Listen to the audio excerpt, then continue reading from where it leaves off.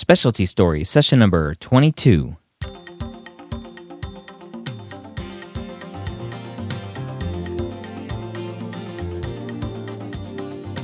Whether you are a pre-med or a medical student, you've answered the calling to become a physician. Soon you'll have to start deciding what type of medicine you'll want to practice. This podcast will tell you the stories of specialists from every field to give you the information you need to make sure you make the most informed decision possible when it comes to choosing your specialty. Welcome to the Specialty Stories podcast. My name is Dr. Ryan Gray, your host here, as well as many other podcasts. Check out everything that I do and we do at mededmedia.com. That's MEDED media.com. If you are a pre-med student and you are getting ready to prepare for your medical school interviews, or if you were not going to prepare for them for a year or two, go check out the Pre-Med Playbook Guide to the Medical School Interview. It is being released in paperback form on June 6th, 2017, and right now I have a pre-order special where you can get about $100 worth of goodies, freebies, if you pre-order the Barnes & Noble paperback copy. Now, the freebies are 1 month access to a brand new awesome mock interview platform that is right now only available for those that pre-order. And the other thing is access to my 13 video course on the medical school interview. So if you are interested in that, for $14 roughly to get the paperback copy, to get $100 worth of free stuff and access to an amazing new platform, again, which you can use at any point. So if you're not interviewing until next year, go pre-order the book and let me know that you want access to this platform next year and not this year. But you can text the word pre-order, that's PREORDER, pre-order, all capital letters, to 44222, and I will follow up with instructions in your email on how to do that. All right, on to today's show. Today's show is going to be a little bit different. It's a little crossover type show. I'm actually being interviewed by Ian Drummond, who is a fourth-year medical student, who is the host of The Undifferentiated Medical Student. And Ian interviewed me back in episode 24 of his podcast, all about aerospace medicine. Now, if you haven't heard Ian's podcast, you should. Again, The Undifferentiated Medical Student is the podcast at undifferentiatedmedicalstudent.com. The episode I was in is episode 24. Ian's interview is a little bit different than mine for Specialty Stories. So what I'm going to do is I'm going to play just a part of his interview with me, the part that relates specifically to aerospace medicine. If you want to go listen to the whole episode, again, go check it out, undifferentiatedmedicalstudent.com, and it's episode 24. So I hope you enjoy this episode, again, with Ian Drummond from The Undifferentiated Medical Student. Now is a perfect time to transition to the first part of the interview, where I basically ask you to tell us everything about aerospace medicine.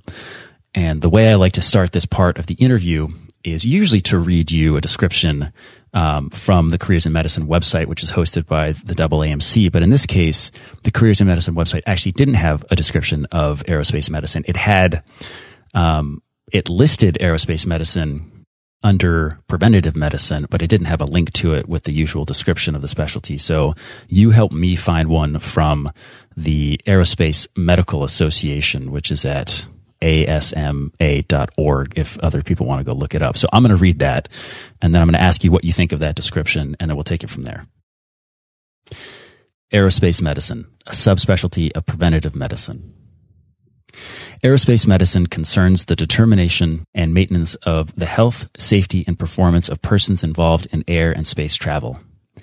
Aerospace medicine, as a broad field of endeavor, offers dynamic challenges and opportunities for physicians, nurses, psychologists, bioenvironmental engineers, industrial hygienists, environmental health practitioners, human factors specialists, psychologists, physicians' assistants, and other professionals. Those in the field are dedicated to enhancing health, promoting safety, and improving performance of individuals who work or travel in unusual environments. The environments of space and aviation provide significant challenges such as microgravity, radiation exposure, G-forces, emergency ejection injuries, and hypoxic conditions for those embarking on their exploration. Areas of interest range from space and atmospheric flight to undersea activities. The environment studied over a wide spectrum extending from the microenvironments of space to the increased pressures of undersea. Oh, I read that. Increased knowledge of these unique environments of spaceship Earth helps aerospace medicine professionals ensure participants are physically prepared, physiologically safe, and perform at the highest levels. How much of that do you agree with, and what would you add or subtract to ensure that anyone listening was well informed about aerospace medicine? I agree with all of it. It's a great representation, obviously, from the organization that kind of runs right from the source. I'm glad to hear that. Yeah, right from the source. I think one of the biggest things that is missing, which is unique to aerospace medicine, is the relationships with patients is such a huge factor in aerospace medicine that I think it deserves its own kind of call out there as well. Mm-hmm. Can you give me an example of that? I mean, many specialties have relationships, but why would it be that these relationships are extra important in aerospace medicine? So as an aerospace medicine physician, as a flight surgeon, and I'll speak specifically to the Air Force because that's my experience, but it's similar for the Army and Navy. And they do have civilian flight surgeons. You can have AMEs out in the real world that do physicals for airline pilots and other pilots as well. So so there is a civilian equivalent. It's just a little bit different for the military, but for the military, specifically for pilots, let's just talk about pilots to make the conversation easier.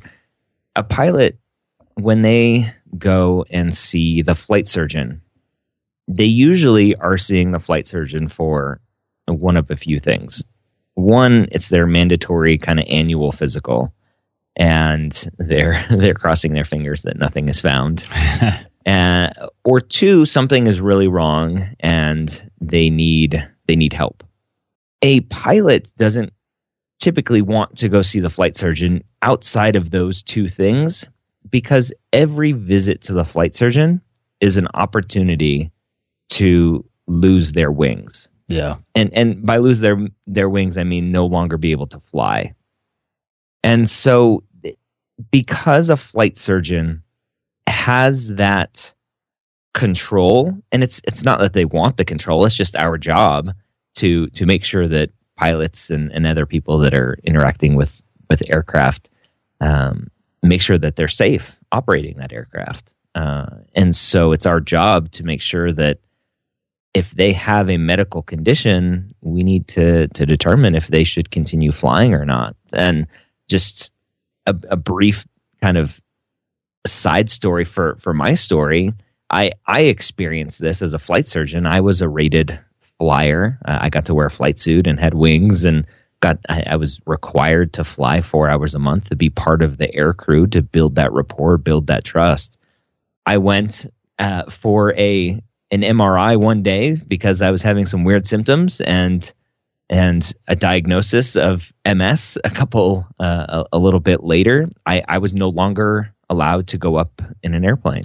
Oh, wow. For the Air Force. So because there's that fine line between you're allowed to fly and have your career, or you're not allowed to fly anymore, let's figure out something else for you. It's such an important relationship to have that trust, have that rapport, and it's one of the best parts about being a flight surgeon.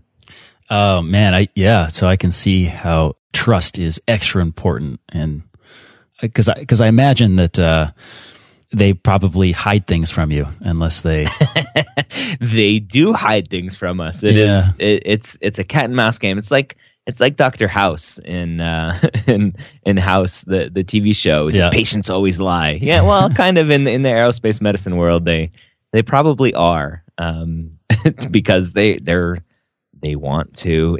Flying, it's weird. Pilots and navigators and loadmasters and everybody else that's on the plane and working on the plane, they love their jobs, and they love that. They love the camaraderie that comes with it, and everything else, and it's a huge part of who they are. Very interesting dynamics, and I didn't realize that's how you discovered that you had MS, which, by the way, I hope is a mild case and remits frequently. Thanks. But I'm sure that sucked to have your wings pulled from you. Yeah, like you're grounding the flight doc. Like, how dare you? Yeah. I was kind of pissed. Like, you can't ground me. I'm the flight doc. Oh, but yeah, it's a hard thing, but it is what it is. I personally thought it was a stupid rule for me. It's interesting. MS is one of those weird things for aerospace medicine. The Israeli Air Force is a little bit more progressive than we are, and they let pilots fly with MS. Our Air Force is a little bit less progressive, and they worry more about the cognitive decline. That it's like 75% of MS patients have some sort of cognitive deficit, and so I think that's what our military worries about. Mm-hmm. Less so than whether you have any sensory motor deficits. Obviously, you still need to be able to fly the plane. But for me, I'm like, I'm the flight doc. I'm not flying the plane. I'm just hanging out and building rapport and building these people's trust. So yeah, I argued for a while, but I lost that argument. Bummer. Sorry to hear that. That's all right. So now that we're actually talking about it, one question I have is, do flight surgeons, when you say you were up there flying, were you actually piloting the plane, or were you just up there, in the back seat? And, so do flight surgeons actually learn to pilot? There are a couple caveats. In the Navy, flight surgeons typically go through some of the pilot training courses that the pilots go through. So they're trained a little bit more.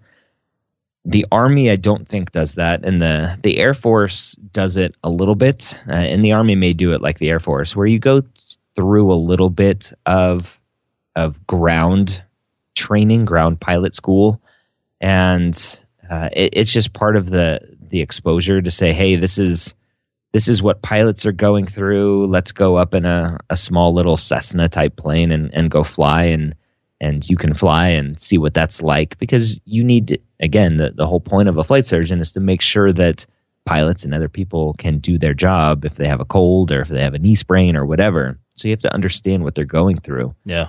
And so they throw you up in a plane. They give you some ground training and throw you up in a plane with an instructor pilot, and you fly around in a little plane, and you see how much there is to do. It's a lot of overload. Yeah. And I have my private pilot. I got my private pilot. I've always been fascinated with airplanes, and so when I had the opportunity to get my private pilot, I jumped on that. And so nice. I would love to do that.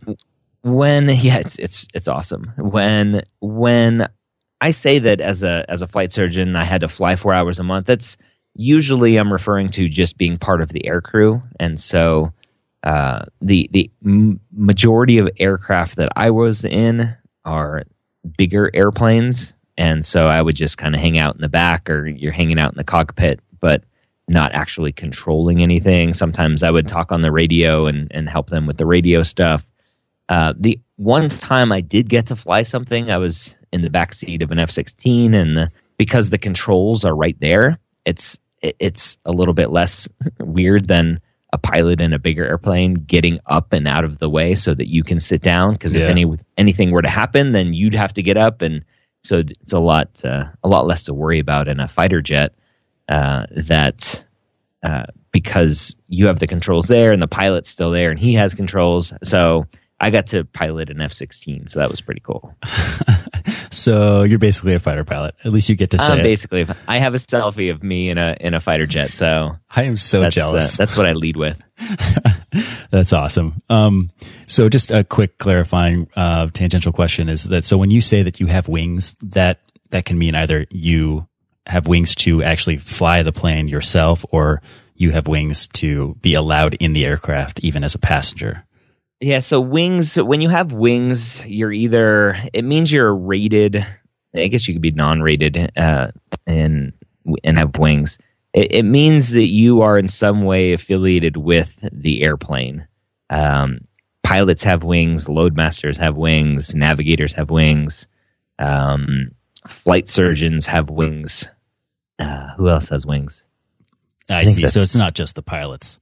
It's not just the pilots. Yeah, having wings is just a designation that you're kind of like the real Air Force. You're like part of the plane, because in the kind of the civilian world, if you tell somebody that you're in the Air Force, it's like, oh, you fly airplanes? It's like, well, no, I drive a bus, or I'm a cook, or I'm a doctor, or whatever. Like, the Air Force is just a big corporation that has lots of jobs, and a very small percentage of those people actually have wings and fly and do all that stuff. So it's a fun misconception out on the outside world. Yeah, and I'm definitely from the outside world.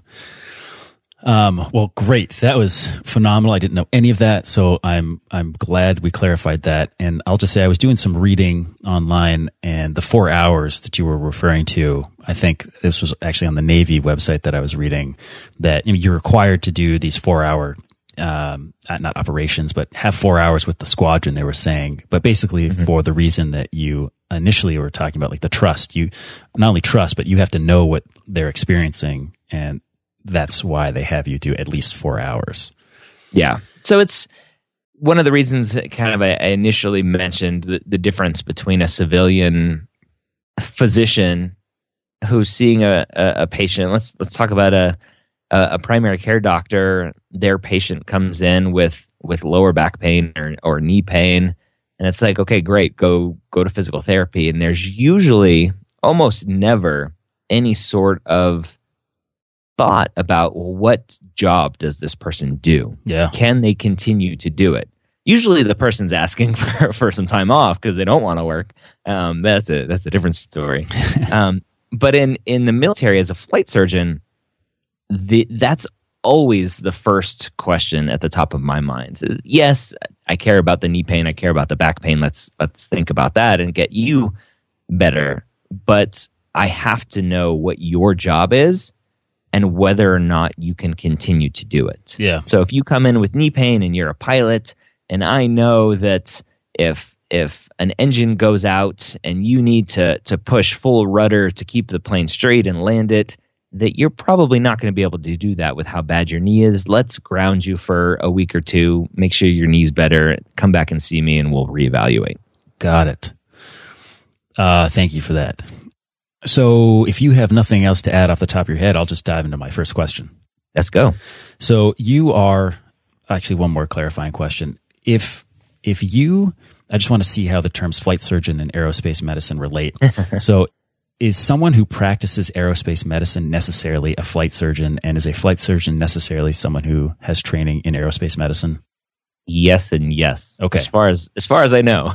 Okay. There may be some random caveats, but yeah, it's interesting. There is no such thing as flight surgery. Right. A flight surgeon is just an old cool name that has held out for a long time, and the actual practice is aerospace medicine, and there are aerospace medicine residencies, but you are a flight surgeon as an aerospace medicine specialist. Got it. So there is flying, but there is no surgery, and there's definitely no surgery while flying.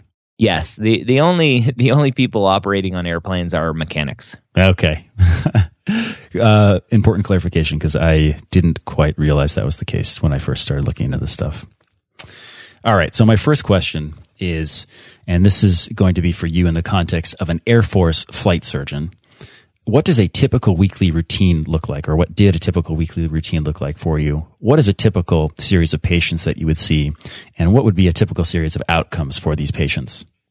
So a typical week would look like any other specialty, an office-based specialty, so ambulatory setting.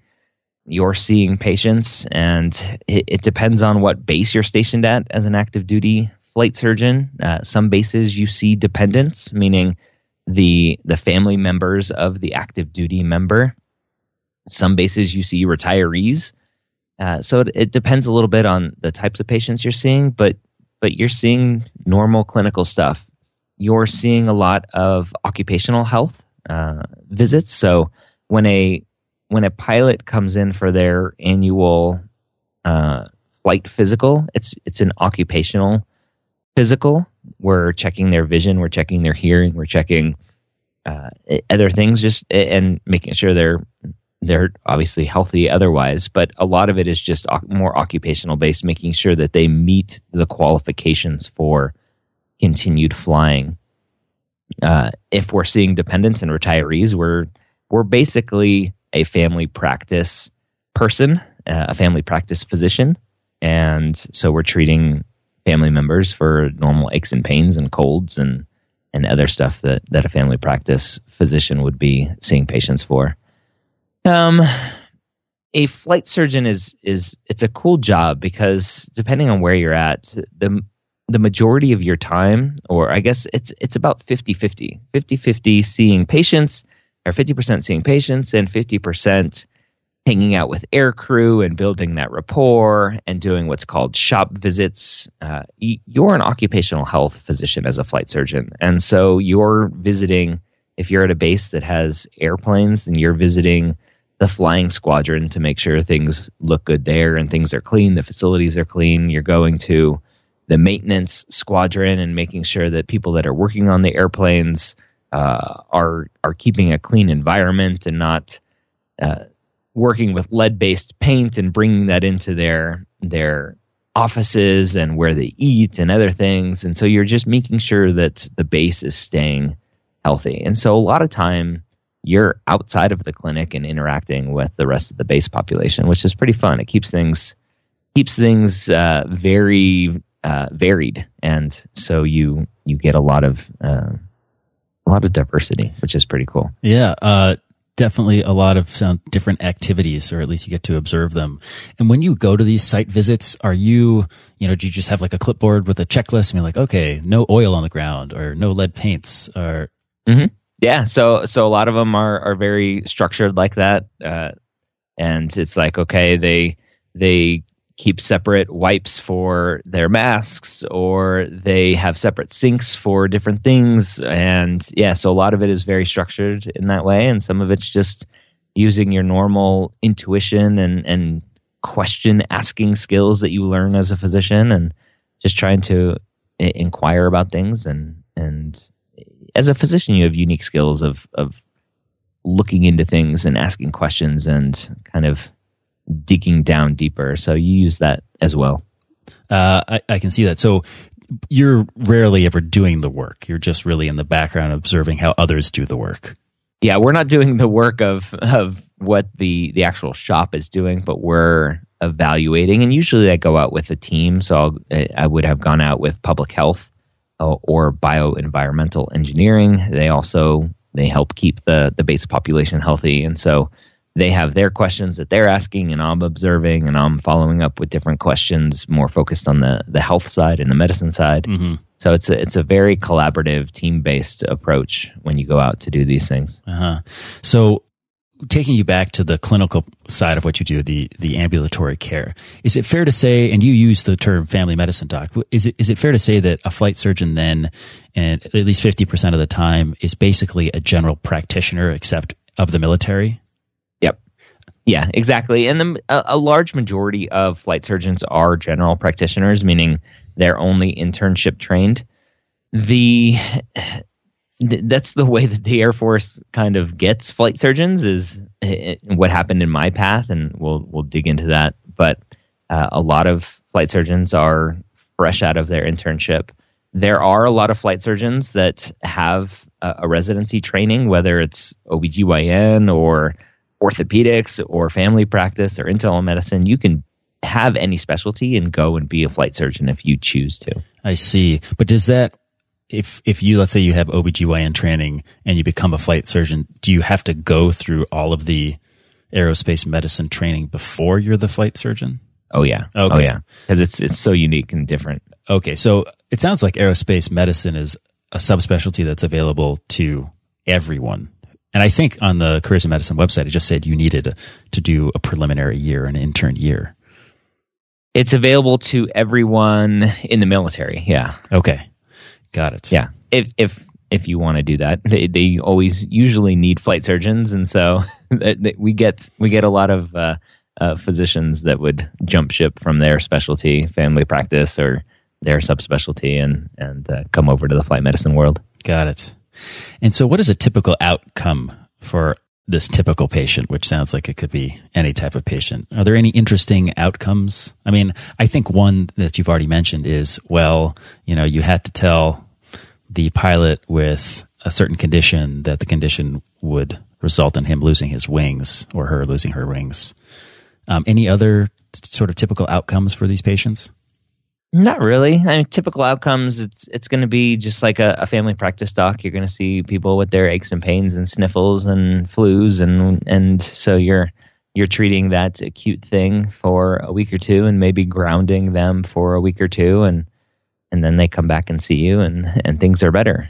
But there are lots of unique things. If somebody's losing their vision or has a random new diagnosis, then there are a lot of bad things that can happen. Obviously, to cause somebody to lose their wings, or as a flight surgeon, you also take care of usually firefighters, because that's another big occupational health job. Mm-hmm. And so you're telling somebody they're not qualified to be a firefighter anymore, which is almost worse than telling a pilot they can't fly anymore. Firefighters are very passionate, and so it's definitely the outcomes are normal.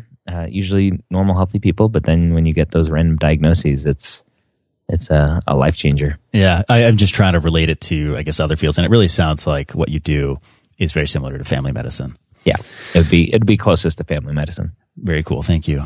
What do you find most exciting about being a flight surgeon or being involved in aerospace medicine?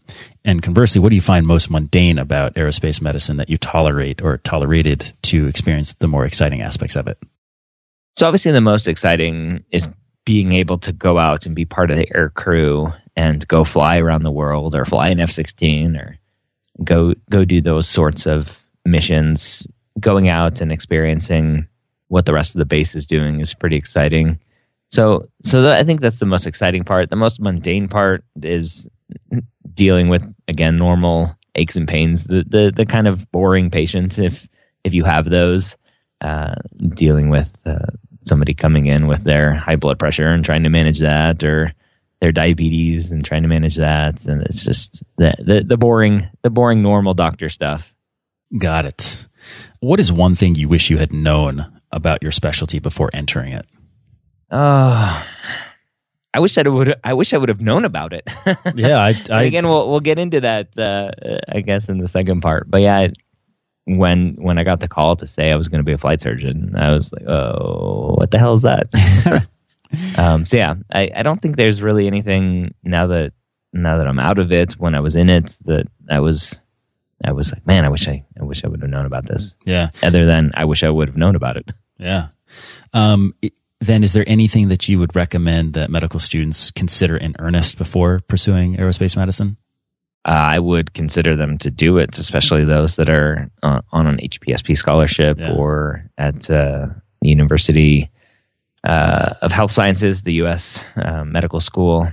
I think as a flight surgeon, it's an amazing job, and there's so many things that you can do that I highly recommend it. Even if you're interested in a specialty, go be a flight surgeon for a couple of years, and then go live the rest of your life, because the stories that I can tell now, having been a flight surgeon, are going to stay with me forever. Yeah, no, it sounds pretty cool. For everyone listening, but also me, can you tell me what an HPSP scholarship is? HPSP is Health Professions Scholarship Program. So it's the program, Ian, I'm sure when you got your acceptance to medical school, it's like, okay, great. And how much are the loans now? Yep. So instead of asking that question, I went to the Air Force recruiter and said, here, you pay for it. Got it. So it's a program. It's about 150 scholarships a year that they offer. And basically you get into medical school and you apply for the HPSP scholarship, and they accept you or not accept you, and they pay for medical school, and then you owe them. It's a year for a year. So you can do a 4-year or 3-year scholarship. Very cool. So here's one of my favorite questions, and I think we've covered parts of it already, but how does the practice of aerospace medicine change depending on setting? For example, inpatient versus outpatient, academic versus private versus public, urban versus suburban versus rural. civilian versus governmental versus military, and then even national versus international? So I think for the purposes of the uniqueness of aerospace medicine, because it's more of a military-based career, I'll divide the two into more kind of non-combat and combat. Okay. So as a flight surgeon, you're, depending on where you're stationed, you can be stationed anywhere throughout the world. You can be stationed at a place without planes. You can. I was stationed at a base with no planes, which is kind of weird for a flight surgeon. But the majority of your job is making sure that the population of that base is healthy, making sure that the population of the pilots and everybody else that's interacting with the airplanes is healthy. It's always an ambulatory setting. There would be no need for an inpatient, a hospital-based flight surgeon. And so that's the kind of non-combat. And then you can have, when you're deployed in a more of a combat setting, you can run as a flight surgeon different parts of the evacuation, medical evacuation triage kind of tents and stations along the way. So when somebody gets injured in combat, they're evaluated and triaged to see if they need to be evac'd out to more of a bigger hospital, or if they can be just treated where they are, or if they need to be sent to like Germany to a big hospital. And it's usually a flight surgeon that is doing that evaluation and then determining, well, what kind of aircraft do they need to fly on? Is this an injury that is going to get worse at altitude, or do they need to stay at low altitude? Do they need to be in a helicopter and stay low, or stay in an unpressurized aircraft at a low altitude? So you're doing a lot of cool kind of triage and trying to figure out what's best for the patient based on aircraft and altitude and other things. So I think those are the two biggest distinguishers for aerospace medicine. Great. Thank you for that. But at some point, I think you mentioned that you can go into aerospace medicine outside of the military. So what does that look? And then you said that commercial airliners have AMEs. Yeah. So an AME is an aerospace medical examiner, I think is the term. It's a designation you get certified through the FAA, at least here in the States, and or aeromedical medical examiner, something along those lines. I don't know. I'll put in show notes. Yeah, I'll put in the show notes. Show notes are always the best. But so as an AME, you're usually, again, a family practice doc or internal medicine doc, or just somebody that's interested in aviation. Uh-huh. And it's kind of a cool job because it's usually a cash-based business. And so you say, yep, it's an aviation medical examiner. That's what AME is. And an aviation medical examiner, I will see you for, there's, I think, 3 classes, class 1, 2, and 3. Airplane pilots are class 1 pilots. They need physicals. It's like every 6 months or something. And then there's class 2 and class 3, depending on the designation. I'm not familiar with that side of it because, again, I wasn't an AME. But yeah, so you can be an AME. You have to go through FAA training. I believe the FAA training is free, which is kind of cool because it's a government organization, and so they need AMEs. If you look at the population of AMEs over time, it's decreased significantly, and so it's getting harder and harder for pilots to find an AME and get their physicals. And it's very similar to a military flight surgeon. There are strict medical guidelines that determine whether or not you're able to fly, and an AME knows those guidelines and bases your evaluation and your physical on those guidelines and your health, and makes recommendations based on that. Got it. And this FAA training, is that the same thing as an aerospace medicine fellowship or residency? No, it's a like a week-long or 2-week-long course that the FAA puts on. I see. So you already have to have some aerospace medicine training, and then you take the FAA training? No, you can be an internal medicine doc and have a practice and be like, I think I want to be an AME. Oh, okay. I see now. So what if you wanted to work at, say, NASA?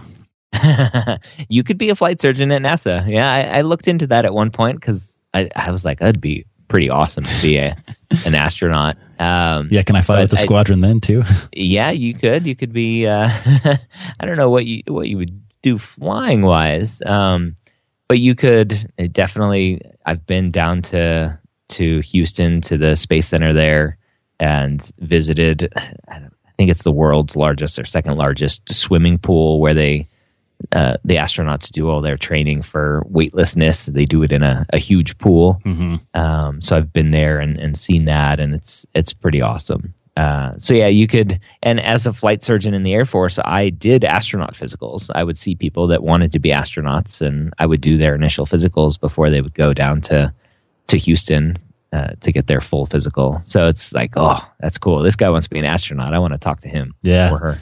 No chance you could do your 4 hours of squadron hangout time in space. Probably not. Bummer. Very cool. Is there any other context that I haven't asked about that changes the way aerospace medicine is practiced? The other aspect, and I think I kind of hit on it earlier, but I didn't dive into it, is you could be a pilot physician, which is cool. Okay. And the Air Force, I think, has about 20 spots to be a pilot physician. And I was actually talking with a student that I'm working with. She's in the Air Force right now and wants to go back to medical school, but she's also a pilot, not in the Air Force, but she has a private pilot, has like 600 hours. She flew at the academy on like their like stunt team or something. Wow. And so I was like, well, why don't you be a pilot physician if flying is such a big part of your life? She's like, oh, I definitely will look into that.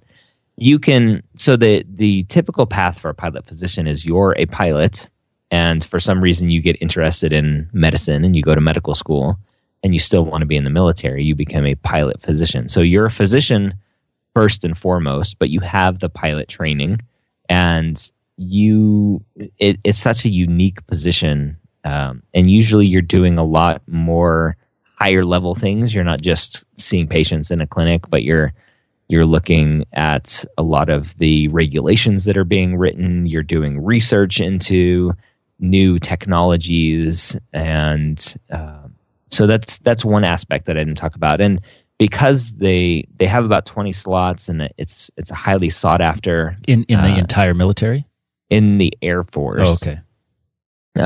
Because they don't have enough people filling those spots, not enough pilots are going on to be physicians, surprisingly. They're looking for physicians that may be interested in going to pilot training through the Air Force to be pilot physicians. So that's a cool and unique thing. And I actually looked into it the first year that they were like, hey, we're starting to offer this to physicians to go to pilot training. I looked into it, and I was too old at the time. Oh, really? What's the cutoff? To go to pilot training, you have to be, I think it's 29, the oldest to start, and I was already 30 or 31. And so I said, hey, I have my private pilot. I obviously love to fly. This is pretty cool. And they're like, yeah, we're not doing age waivers. Usually we say in the military, and anything is waiverable. But for some reason at that point, they weren't waiving it. So the next year they were waiving it. I think if they were waiving it the year that I was interested, I maybe a different discussion at this point. But I think that the MS would have grounded me either way. Oh, man. Well, either way, very cool. I did not know that a pilot physician was a thing. Yeah. The road to get there, can you be any type of physician, or do you also need to have taken an aerospace medicine sort of fellowship? To be a pilot physician? Yes. I think they were taking any physicians, but you would obviously need to go through the aerospace medicine training at some point. And then is the unique ability that a pilot physician offers, is it in research, or are there various missions that the military needs to fly where they don't have enough space on a plane or something, so they want, someone who could do two things, i.e. be a physician and a pilot? It's probably more of the research and more of just having the deep knowledge base and foundation of having both careers under your belt and being able to make those regulations and see things from both sides. Right. A deeper understanding of both sides. Yep. Very cool. Totally insightful for me, all new for me as well. What is one of the biggest challenges facing aerospace medicine, and where do you predict your specialty will be in 10 to 20 years? Aerospace medicine challenges, I think always one of the biggest challenges is because we're such a unique part of the military, a lot of people don't really understand us. And so when I was talking earlier about this 50-50 kind of thing, you're seeing patients 50% of the time. A lot of times there's a lot of pressure for us to start doing more and seeing different types of patients and help the family practice docs because they're usually overloaded and they see the flight surgeon out gallivanting around the base and hanging out and flying around. And so there's probably a lot of, I don't want to say jealousy, but a lot of misunderstanding of what our job is. Yeah. And so I think that's the biggest challenge is that misunderstanding from the greater Air Force behind what we do and what we are. Are there sorry. Go ahead. Are there any manifestations of this misunderstanding that are either good, bad, or neutral? Does anyone ever come up and yell at you or something? Like what happens? Of course, there's manifestations. The manifestations are your boss tells you that you're going to start seeing more patients that don't really belong to you. I see.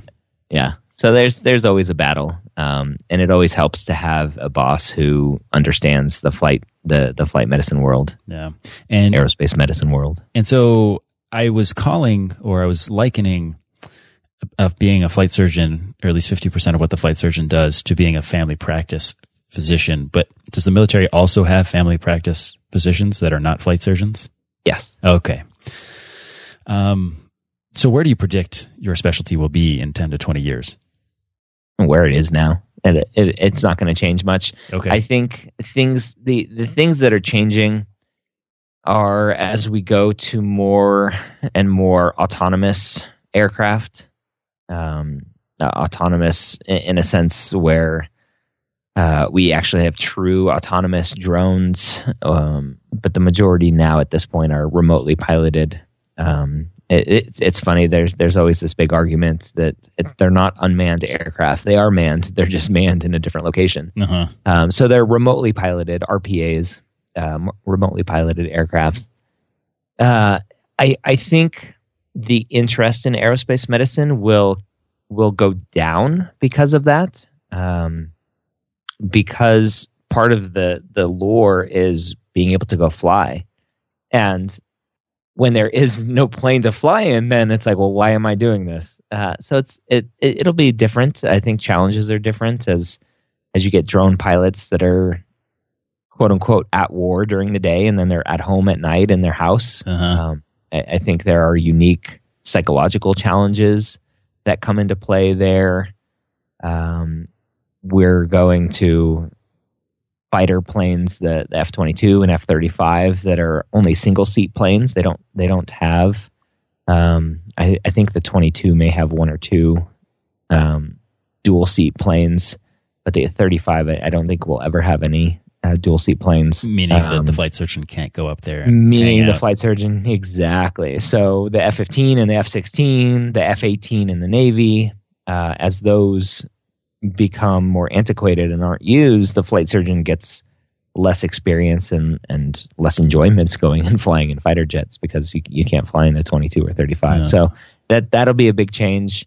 So I think those are some of the challenges. I think we'll always have the heavier aircraft like the C-5 and C-17 and the refuelers, the air tankers. Yeah. When are they bringing the SR-71 back? I don't know if they are at all. I doubt that they are as well. I'm going to put that one in the show notes for anyone who doesn't know what that one is. I don't know many of the planes that you just mentioned, but I had a roommate that he was a systems engineer and he wanted to be a pilot, and he might be a pilot by now. And he loved, I think it's the Blackbird, the SR-71, which is a very sexy looking jet that I think is one of the fastest ever built, if not the fastest. Yeah. We got the B-2 kind of replace that one. Oh, okay. Is there anything that I haven't asked you about aerospace medicine that you think people should know? It's awesome. It sounds very cool. It's a great job. I'm serious. And we'll get into how I got there, but it's an awesome distraction for a couple of years before you start your real life. All right, there you have it. All about aerospace medicine. Now, aerospace medicine, obviously, pretty much specific to the military, although there are civilian residencies for aerospace medicine. But my goal is not for this podcast, for Specialty Stories. I don't think I'm going to dive into all of the medical specialties. And that's for two reasons. Number one, the practice of pediatrics in the military is not very different than pediatrics in the civilian world. So the medicine practice isn't very different. And honestly, really there just aren't that many military pre-meds out there, I don't think, to warrant doing individual episodes. So to do an episode of military internal medicine may benefit 100 students, but the other 2,000 will be like, I don't care about military stuff. So I'm not giving up on the military side of things. I am a huge advocate and evangelist for joining the military to pay for medical school and to serve and to be part of the military. It's an awesome thing to wear the uniform, but for Specialty Stories, I don't think I'm going to dive into it. So with that said, I hope you have a great week. Come back, check us out next week here at Specialty Stories.